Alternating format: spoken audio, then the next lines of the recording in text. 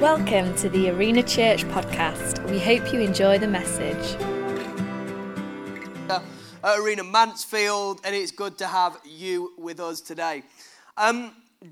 Just as I get to my message, I feel compelled to just share Psalm 23.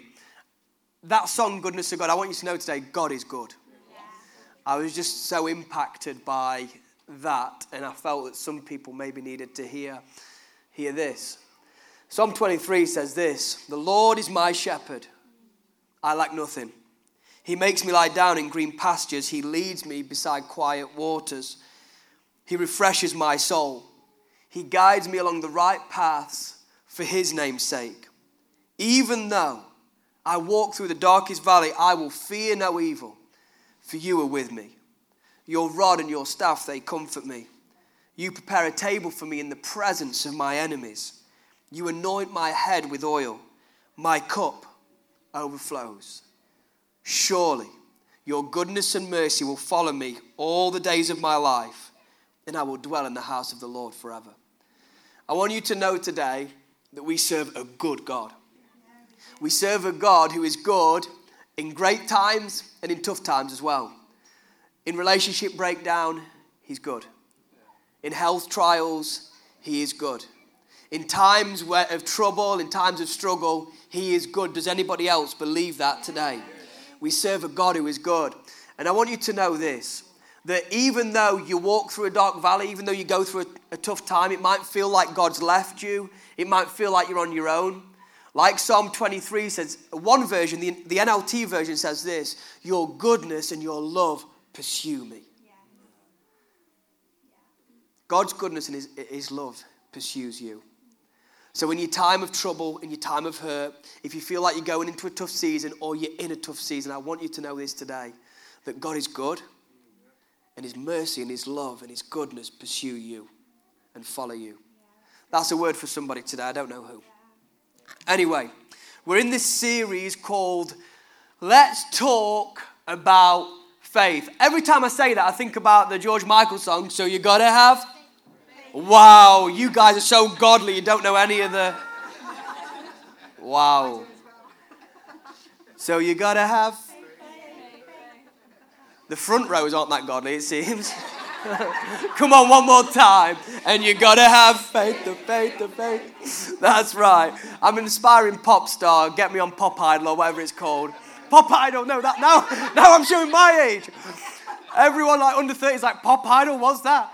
You've never heard Gareth Gates, have you? If you've not heard of him, you are missing something. Let me tell you, life is not full. You can't live the full life if you've never heard of Gareth Gates. What a guy. What a guy. My wife, true story, had a poster, a full-size poster of Gareth Gates on her wall, and it's still on our bedroom wall today.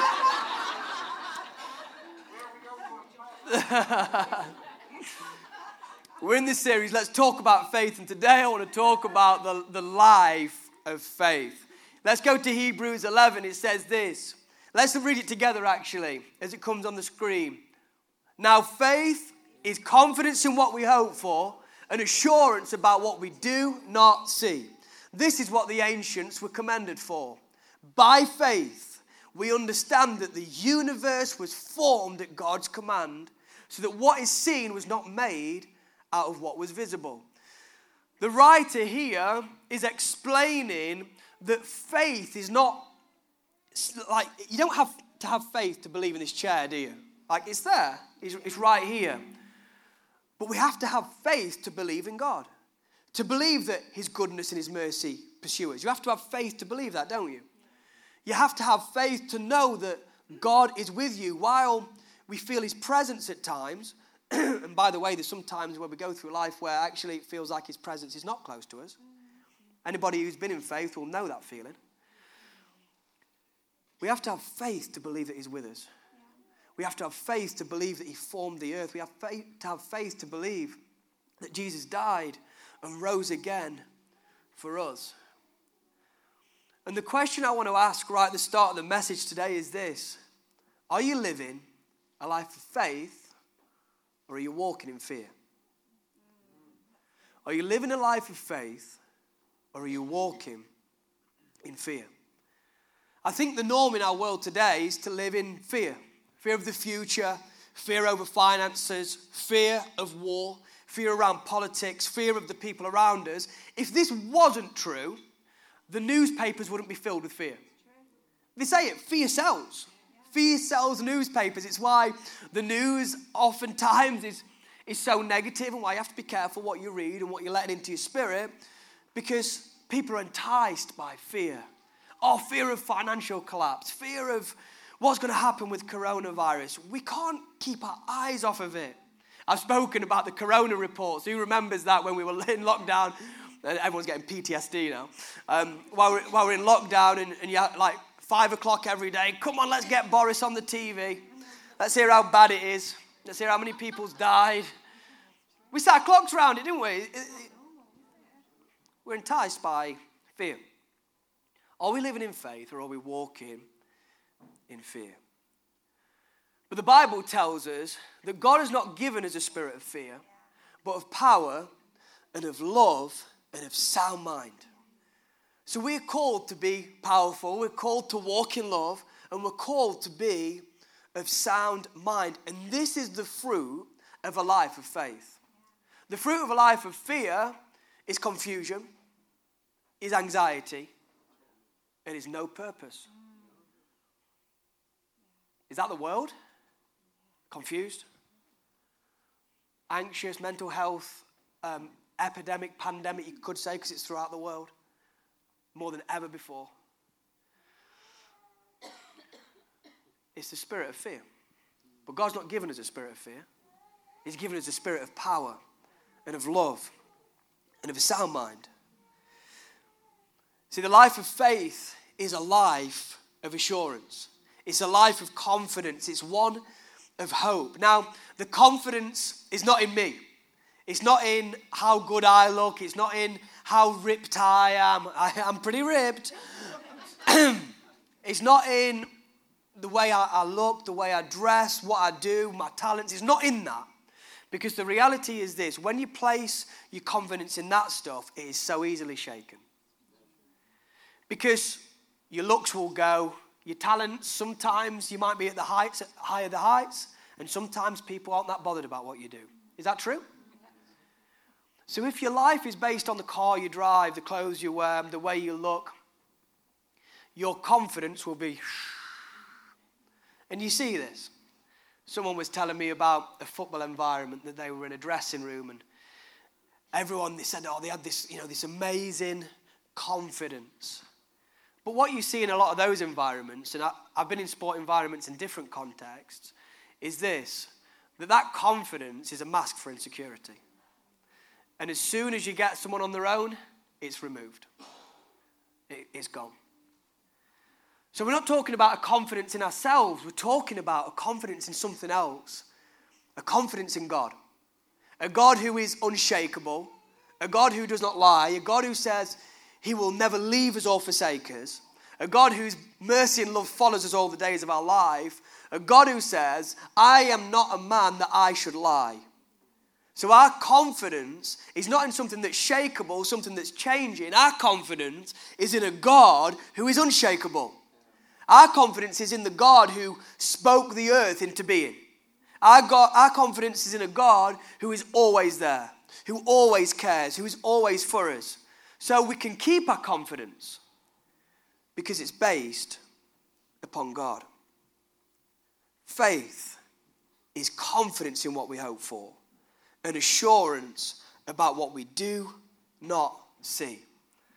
I don't know about you, but I want to live a big life. I've never heard anybody say to me, Josh, I want to live a small life. I want to be insignificant. We can live a significant life as we lay our lives down to Jesus. As we say, Jesus, I'm going to put my trust in you. Jesus, I'm going to put my faith in you. See, fear makes us small. And I think we've all probably felt some of these elements in times of our lives because it stops us stepping out. Haven't you ever had a great idea or something that you thought, oh yeah, like your heart's stirring, you're thinking, yeah, this could be great. And then you start to think, yeah, but what will that person think? What will that person say? What if it doesn't work out? What if it goes wrong? Anybody, or is that just me? That's the voice of fear. It seeks to confine us. It seeks to trap us in anxiety, always telling us why we can't. But the faith life, it leads to stepping out, to dreaming big dreams, to taking leaps of faith, to going where God calls. Fear tells you why you can't. Faith asks, why not? Faith says, why wouldn't we? Why can't we? And I don't want to go back into Joshua and Caleb because I spoke about them a few weeks ago. But there were 12 spies that were sent out. 10 says why we can't, and 2 said why can't we? And by the way, those 2 went on to lead and take the land that they spoke about. The other 10 never even saw it because of their faith. The faith life has led people all over the world to set up businesses, to start churches, to open up charities, to serve remote communities that no one's ever heard of, to take up the mantle of leadership, to bring about social change. And today from Hebrews 11, I want to look at the 3 elements of faith that we see in the Faith Hall of Fame. The first one is the example of a guy called Abel. Verse 4 of Hebrews 11 says this: by faith, Abel brought God a better offering than Cain did. By faith, he was commended as righteous when God spoke well of his offerings. And by faith, Abel still speaks, even though he is dead. See, Cain and Abel, they had access to great resources. They were the first sons on the planet. They had access to this bountiful land, this great space, this expanse. They had the same opportunity, but Cain chose to be stingy and Abel chose to be generous. Because guess what? It takes faith to live a generous life. It takes faith to live a generous life. I believe there's a season coming, and I hope I'm wrong, but I believe there's a season coming that for many will be marked by great stinginess. That will be marked by holding, by selfishness because of fear. Because of fear of what things are going to cost, because of fear of the economy, because of fear of the housing market and all these different things.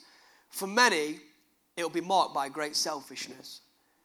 But we're called to live different than that. We're called to be different than that. See, selfishness and stinginess, they come from the root of fear. It comes from this whole idea of, I have to take care of me. I need to put me first. One of the biggest things on Instagram you see, I've said about this before, but someone put, last year I saw a post, the one thing I learned from this year was, I need to put me first. If you want a bad life, a tormented life, do that. There are literally studies that are outside of Christianity that show if you want to have thriving mental health, one of the best things you can do is serve others. Serve others. So it comes from this idea, I need to put me first. I need to look after my own. I have to look after my bit. So, and while we need to be wise, don't we? We need to be wise with our resources. We need to be wise with our money. But I believe this, that great stewardship leads to great freedom. I've always believed it over my life. I used to go out, when I used to run quite a bit, I used to say to myself on the way out, discipline leads to freedom. Discipline leads to freedom. Discipline leads to freedom. And it's true when it comes to generosity, that great discipline, great wisdom, great stewardship leads to great freedom. See, selfishness is a temptation that we all feel at times. I think it's a common problem with the human condition. We can be selfish at times. We are so wrapped up in our own world. Is that true? We're so wrapped up with me, with how I'm feeling, with how I'm doing. We've got great grace for ourselves, but we don't have great grace for others because we see everything from our perspective. The problem with that is that everyone else sees things from their perspective. So that's why if we're not careful, we butt heads and our perspective is right and their perspective is right. Just a side note, it's why it's really important not to judge motives. The Bible actually says this, don't judge motives because you yourself don't even know your own motives sometimes. That's the Bible. It's true, isn't it? But what we do, we get caught sometimes and falling out with people, even when we've not even spoken to people, judging people based upon what they've done because we've judged their motives. You have no idea. Anyway, that was free. But selfishness is a temptation that we all feel. Every time we come to our legacy giving, if you've been around here, you'll know that each year we give an offering over and above our tithes, which is to go to legacy, so things in the future, things that are going to cement Arena and grow Arena for the next 100 years so that the church will be greater for our kids than it is in our day. I don't know about you, but that's the legacy I want to leave. Every year it comes around, I'm tempted by this whole thing of selfishness. I pray about it. There's a number that comes in my head. I'm like, is that me or is that God? Anyone else done that? Oh, that can't be God. You'd never get me to give £2.50, God, to your no. I always do it. I always do it every year. Oh, it's the same routine. I probably should learn from it, Andy, probably. Same routine. I'm going to pray it through. I'm going to pray it through. I'm going to pray it through. And I can't get the flipping number off my head. I'm like Rain Man for a month. But I'm tempted by selfishness, and I have to overcome that. Now, quite frankly, when it comes to tithes and offerings for Helen and I, that's not a problem for us because we've ingrained it in our lives. We've seen the fruit of it. We've seen how God has led us through times when we had nothing. I'll tell the story very shortly, but Helen and I got married like I was 21. She robbed me from my mum and dad, really. And we'd bought a house. We were both fairly comfortable in our jobs and stuff. Within 6 months, we both lost our jobs. Like, out of nowhere, bizarre. And Helen had a health scare at the same time and stuff. But we continued to put God first with the tithe, with the very little that we had in that moment. And we always had more than enough. We always had more than enough. So for us, tithing is not an issue. It's a standard thing. But when it comes to this, it always, it's been this thing that I've had to wrestle with and bring myself into to alignment with what God's saying rather than what I want to do. But we see from Hebrews 11 that Abel gave his generous offering by faith. He gave the best of his crop, it says. He gave the first fruits. He gave the best of what he had. He didn't give from fear of what might happen next year. He gave in faith that God would provide. Because that can be easy, can't it? Yeah, but what if I give this? What about what happens next year? What if next year is not as good as this year? What if I've not got as much next year? Is that right? Anybody else? Abel could have given like that because he was a farmer. So realistically, it was a bit more out of his hands than our jobs are at times. But he gave in faith. It always takes faith to give. It always takes faith to be generous. And I believe that we have an opportunity in this season to show the world that in the midst of great selfishness and greed, we will continue as the people of God to be open-handed. We'll continue to be generous with our resources, with our time, with our words, that we'll continue to be generous. Because you know that when selfishness grabs you in one part, it transforms to all parts of your life. It's true in the goods. Jesus talked about the yeast that worked its way through the dough. It's the same with fear and selfishness. So what happens is you become selfish with your possessions, and then you become selfish with your words, and then you become selfish with your time, and then you're just selfish. Someone like that. So what we do is this, in this season where it could be marked by selfishness, as the people of God, we have to continue to prove God's word and be generous. Generous with the way we are, generous with our time. Even when we're going through tough stuff, by the way. Even when we're going through the darkest valley, even when we're going through hard times, we continue to be generous in the way that we can. We continue to be open-handed. We continue to be open-hearted. We continue to give our time and our resource to help others. And like it was for Abel, for us, it will be an act of faith. Trusting that with the tithe, with offerings, as you honor God with what you have, that he'll look after us. Trusting that as we share what we have, like that little boy who shared his lunch, there'll be more than enough to go around, and there'll be an excess. Trusting that as we're generous with our time, with our attention, and with our words, that our lives will make a difference. It takes faith to live a generous life. Let's look at our next character, a man called Noah. We see him in verse 7. It says this: by faith, Noah, when warned about things not yet seen, in holy fear built an ark to save his family. By faith, he condemned the world and became, listen to this, what a title, the heir of the righteousness that's in the keeping with faith. Wow. See, Noah had the faith to live different. Noah had the faith to live different. When we find Noah in Genesis 6, the world is in a mess. Probably the worst it had ever been in history before the great flood. Verse 5, it explains it like this. It says, the Lord saw how great the wickedness of the human race had become on the earth, and that every inclination of the thoughts of the human heart was only evil all the time. I don't know about you, but I think that was a bad time to be alive. Every inclination of the thoughts of the human heart was only evil all the time. Now, we live in a time where there's a lot of crazy stuff going on in the world. I don't think we're quite there. Anybody else? But this is what Noah lived in. It wasn't good. But there was this man who by faith, he lived different. See, it's easy when you're surrounded by all kinds of bad stuff to become bad. When you're surrounded by selfishness, the hardest thing to do is to be generous. When you're surrounded by gossip, it's really hard to hold your tongue.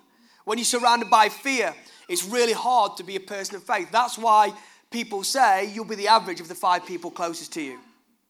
That's why they say it. That's why you need to be careful with the people you spend most time with, because that is true. But this man Noah, in the midst of the mess the earth was in Genesis 6, is described as a righteous man. He's actually described as the heir of righteousness, blameless among the people of his time, and he walked faithfully with God. Do you know how hard it is to live righteously when you're surrounded by wickedness? It's hard. Like, how hard is it in your workplace to live righteous? How hard is it in your friendship group? How hard is it when you're out, with people who don't come to church, to honor the word of God, to live righteous, to live with clean hands and a pure heart in the world? It's tough at times, yeah? Or is it just me? It's tough. It's easy this morning. It's easy for us this morning. Like, yeah, me and Andy, we're the perfect Christians on Sunday. Let's go. Look at us. We're so good. Like, I am like Abraham on a Sunday morning. I'm so good. The problem is we have to wake up on Monday. And we have to go into this thing called the world. But the problem is at times we've tried to do the righteousness thing without being in the world, and then it doesn't count. Doesn't count. The Bible says this: we're called to be in the world and not of the world. So if we're not of the world but we're not in the world, then we're faking it. But if we're in the world and we're of the world, we're faking it as well. We're called to be in the world but not of the world. And that's what Noah typifies here. This is what Noah demonstrates how to be. He was a righteous man in the most wicked moment of human history. And the challenge to you and me today is this: can we do the same? Can we live righteous in a world that would want us to do all kinds of stuff? In a world that says you do you? In a world that says there's no real truth, your truth is what's right? Can we choose to say, actually, no, there is a truth, and it's the Word of God? Yeah. Just me and 2 others believe that. It's hard. And Noah had this. It's so easy to look at the Bible and think, yeah, Noah's in the Bible, like he never had the challenges that we have. It's easy to do that because we read it. We've read it so many times. If you've been around church, like you've heard these stories. And Noah in the ark, he went in the ark 2 by 2. Yeah, a nice little story. This is not a nice little story. This is a story of amazing persistence. This is a story of a man who was at times outcast from society. This is a story of a man who actually was an offense to people because of the way he lived. This is not a nice little story. We know how hard it is. Oh, I'll just look at that image because everyone else is. I'll just fiddle my taxes a bit because my mates are. I'll keep all I have to myself. It's survival of the fittest. I'll just tell a fib to get out of trouble. Everyone bends the truth. I'll have the extra drink. Everyone's letting their hair down. You get the drift. While it might feel easy to be righteous this morning, to live different in our world is hard. It takes character. It takes faith. And there's this thing in common with faith people. They live different. They choose to live God's way rather than the world's. They choose to stand out and shine. You see it with the heroes of the Bible. Daniel, I love Daniel. I love the story of Daniel. Daniel is described as having a spirit of excellence. Come on, anybody else want to live like that? Daniel's amazing because he was a refugee who got made to the highest place in society. Can you imagine that with an Albanian or, a Romanian in our society coming to this place and being so exalted to the highest place, that they live so well, so excellently that they were exalted to the highest place in society. But this man, he lived so well that he was exalted to the highest place in society. Amazing. He's described as having a spirit of excellence. Joshua and Caleb, as we've spoke about, they were described as having a different spirit. We've sort of been trained that to be different is bad. To be different is really good.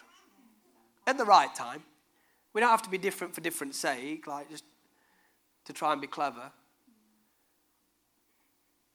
To be different for the right reasons is good. Jesus is described as being different to the religious leaders because his words and his actions lined up. It says he spoke as one with authority because he lived what he spoke. People of faith live different. Come on, Arena Mansfield, it's time for us to live different. To live like Noah did, with righteousness in the midst of a world that was wicked. It's time for us to prove the word of God in our world today. To demonstrate his love, to show a new integrity, to live with the peace that surpasses understanding, to walk with a holy confidence and to speak with a high vocabulary. The Apostle Paul says we have a better use for dialect than that, talking about our speech. In Philippians 2 verse 14 to 16 it says this, do everything without grumbling or arguing. Anybody? I could have just left that. I could have just stood up, said that, and then sat back down. And it would have spoken to me more than you. Do everything without grumbling or arguing, so that you may become blameless and pure. Children of God without fault in a warped and crooked generation. Then you will shine among them like stars in the sky as you hold, listen to this, firmly to the word of life. You can't do this without holding firmly to the word of life. That's the Bible. And then I will be able to boast on the day of Christ that I did not run or labor in vain. When we live different, we shine. You can't help but shine when you live different. You can't help but shine when you don't gossip in the workplace. You can't help but shine when you live with a confidence that's not based on you. You can't help but shine when everybody at work's being mean, but you're going to continue to love. You can't help but shine when you're going to continue to bless, even though people curse. You can't help but shine. And finally, in our walk through the Faith Hall of Fame, how could we not talk about Abraham? Verse 8, by faith, Abraham, when called to go to a place he would later receive as his inheritance, obeyed and went, even though he didn't know where he was going. By faith, he made his home in the promised land like a stranger in a foreign country. He lived in tents, as did Isaac and Jacob, who were heirs with him of the same promise.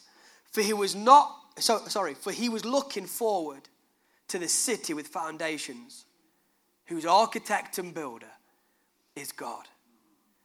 Just a reminder today that you have a bigger call than what's happening right here, right now.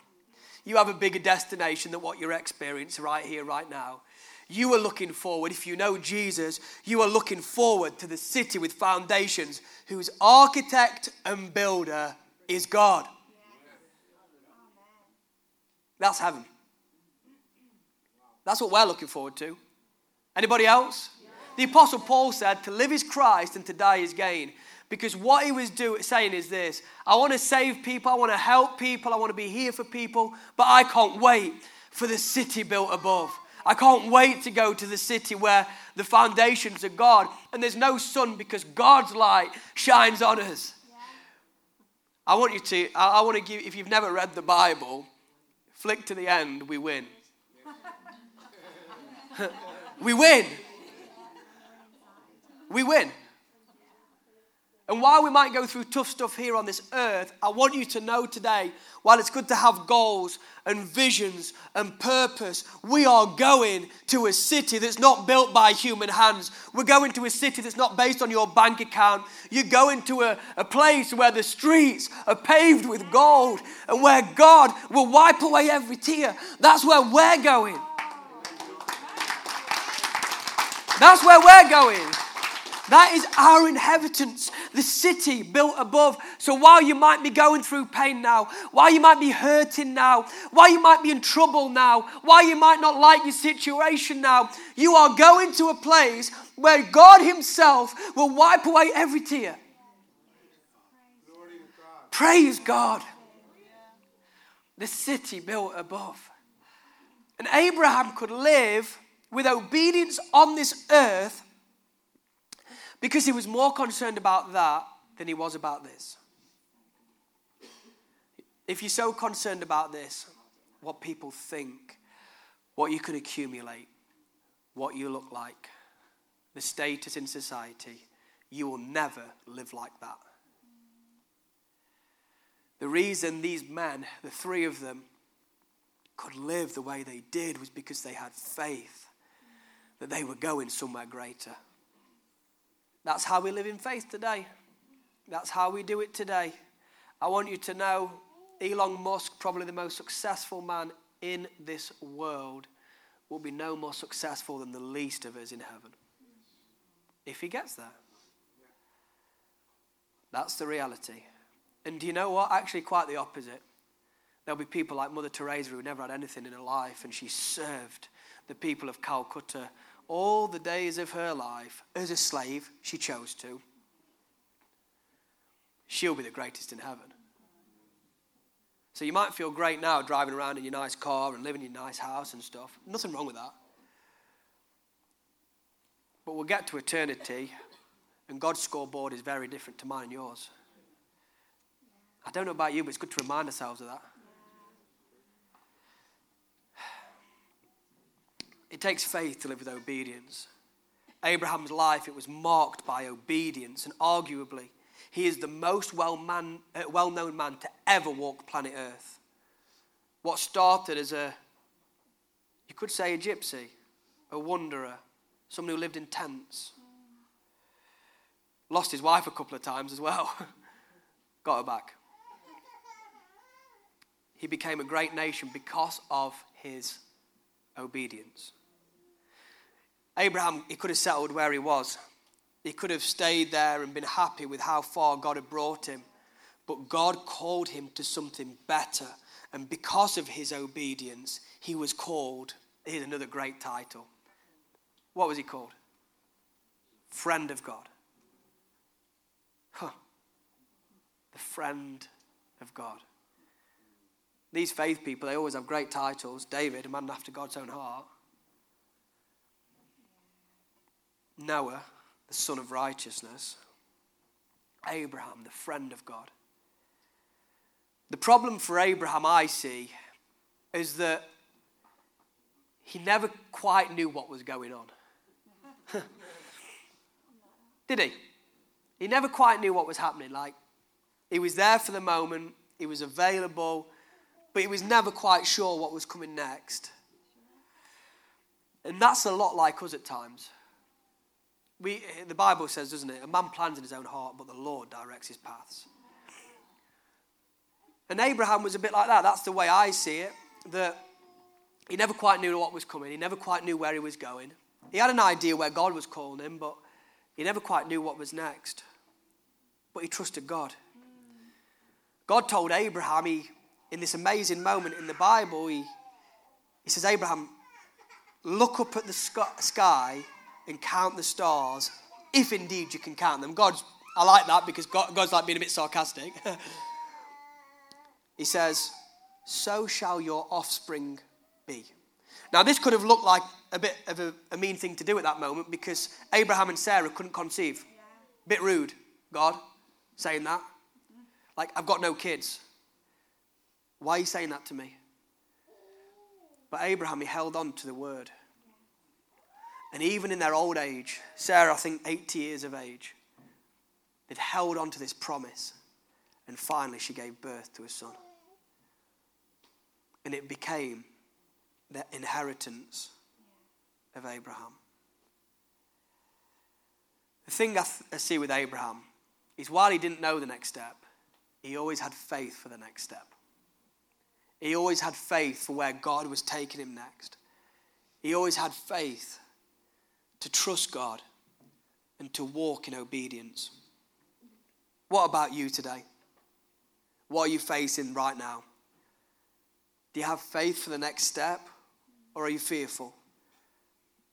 Maybe you're living a life of disobedience right now, whether you're a Christian or you don't know Jesus, living your own way, doing your own thing, and it's hurting you. You know it's hurting you because it's tearing you apart. You've lost your sense of purpose, direction, and you need guidance. I want you to know this. You can start the journey of living with faithful obedience today by coming back to Jesus, saying sorry for your disobedience and saying, God, I want to have faith for the next step. I choose to follow you. Let's be like Abraham and live this life of faith with obedience. Let's be like Noah and live different.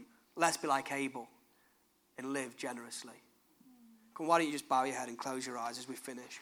You're not praying, you're just giving people their moment, their privacy. The first thing is this: I don't know everybody here today. I don't know your situation. I don't know where you're at in your life, but I do know this, that God cares about you and he loves you. The Bible says this, that today is the day of salvation. What does that mean? It means you can be saved by Jesus and set free from your sin today. And while you might have not understood everything I've said today, something's happening in your heart. And that's God drawing you to him. That's Jesus drawing you close to him. And today, if you want to start a relationship with Jesus, why don't you just lift your hand as a sign to you and to God that you want to get to know him, that you want to start a relationship with Jesus. If that's you, just lift your hand now. Thank you. Is there anyone else today? Thank you, God. And today, we've spoken about this life of faith. Maybe you felt like you've been living in fear. Maybe you've lived that small life. You felt like you can't do anything. You've questioned everything that you do. You're scared and you're anxious in your life about any choice that comes up, and it's limited you and it's stopped you. Maybe the story of Abraham resonated with you around obedience. Maybe you've lived a bit stingy in this moment because you've been scared. Maybe you've not lived different. You've pretty much fitted into whichever context you've been in. But today you say, I want to live the life of faith. I want to be like Abel. I want to be like Noah. I want to be like Abraham. I want to walk in faith.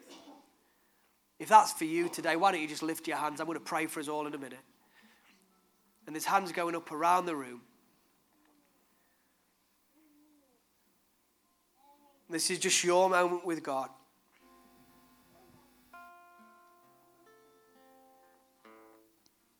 So God, for the hands lifted, for the hearts open to you today, God, I pray by the power of your Spirit, you would walk with them so that they can walk in faith. God, you have not given us a spirit of fear, but you have given us a spirit of power and of love and of sound mind. And I speak your power, your love, and your sound mind over your people, God. Lord, I speak your peace over your people. Lord, because fear, it seeks to rob us of our peace. It seeks to rob us of our joy. It seeks to rob us of our purpose and our contentment, God. But you give it to us. So I pray now that the spirit of fear would be gone and the spirit of faith would be loosed in your mighty name. Let the spirit of faith live in people's lives. God, I pray these people who've made a decision today that they would wake up tomorrow feeling different because they want to live and walk in faith. God, I pray for our church that we would be generous like Abel. God, I pray for our church that we would live different like Noah did. Lord, and I pray for our church that we would live with obedience like Abraham did, so that we can honor you in our world today. In your mighty name, amen.